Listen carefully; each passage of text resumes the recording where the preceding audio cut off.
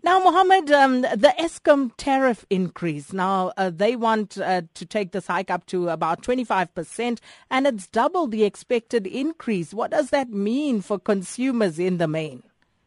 Well, first and foremost, if you ask Eskom why they need it, I think they're going to listen to Vibashni and say, just because. Effectively, they're asking for more than 25%.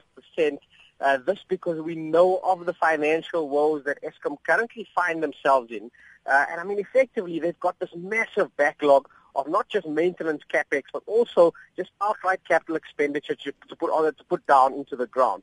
Now, unfortunately, if you recall a little while ago, they had applied for around 15%.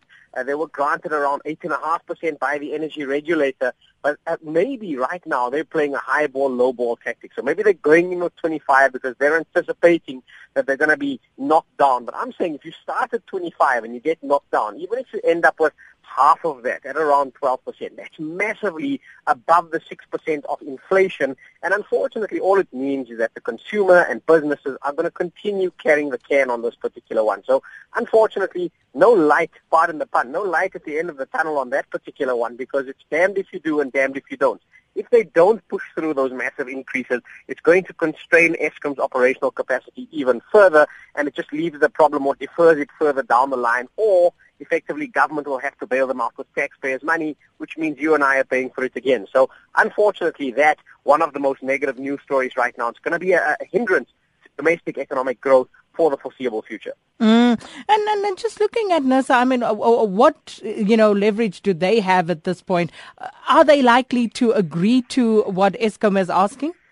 I actually don't have any idea. I mean, I wouldn't want to try and assume in terms of what NERSA's course of action would be. I have no doubt they're going to have a look at the practicalities and the pros and cons on both sides. They're going to have to try and craft a very fine line here between what they would deem least damaging, I guess, to the consumer on the one hand, but at the same time without compromising the sustainability of Eskom. And I certainly don't envy them because I don't have the answer to that. I certainly hope they're much smarter people on the other side doing some modeling here with that cost-benefit analysis and effectively, hopefully, we come to some sort of optimal outcome. The bottom line, though, is even on that optimal outcome, it's still going to hurt the bottom line and the pockets of consumers out there. And looking at the Rand and recent Rand strength, and I see, some traders are very optimistic and saying that the Rand could actually strengthen to 12 to the dollar this week. What's your take?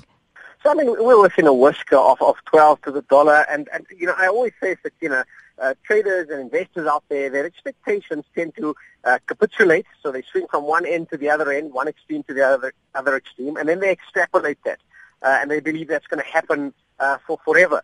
And so effectively what we're seeing right now is we're seeing some consolidation in terms of the dollar strength that we've had over the last 9 months or so. The Rand is heading, and there is a technical Rand resistance level around 11 Rand 90 there and thereabouts. We're going to have to break sustainably below that in order to break back towards the mid-11s. And right now, I'm not quite certain. The dollar does remain quite strong. I have been expecting a dollar correction, and if we actually see a material dollar correction, build some momentum, heck, we could even see this Rand head back towards the upper, if not the mid-11s. Right there, however, you get these long-term averages that come through, and the ability for the Rand to sustainably break below those levels are constrained for the multitude of reasons. There's Eskom, there's the labor unrest, but then also the dollar is likely to remain strong on a structural basis over the longer term. So for now, we'll take any good news as we get it, and if we can, a stronger Rand should hopefully offset some of the massive weakness we've had in the last couple of weeks and the inflationary pressure thereof. That's really what I'm concerned about, is what does that mean at the end of the day for consumers and for inflation over the next 6 to 12 months. And then all eyes this week on the Reserve Bank, the MPC? Yeah, so last week we had CPI data out domestically and a lot of focus around that CPI data, but that was effectively just a teaser. The big important one is the SARB's MPC this week.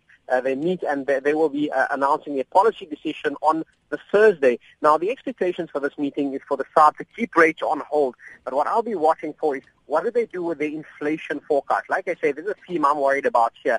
Is at the last meeting, they were quite dovish on inflation. They saw it coming off very sharply because of the oil price. But subsequent to that, oil's ticked a little bit higher. The rand is weakened considerably, and food prices have gone up because of a drought that has pushed local maize prices higher. So I'm going to be expecting a much more hawkish tone to come through from the Reserve Bank, and I think the prospect for a rate hike later this year has actually escalated over the course of the last month.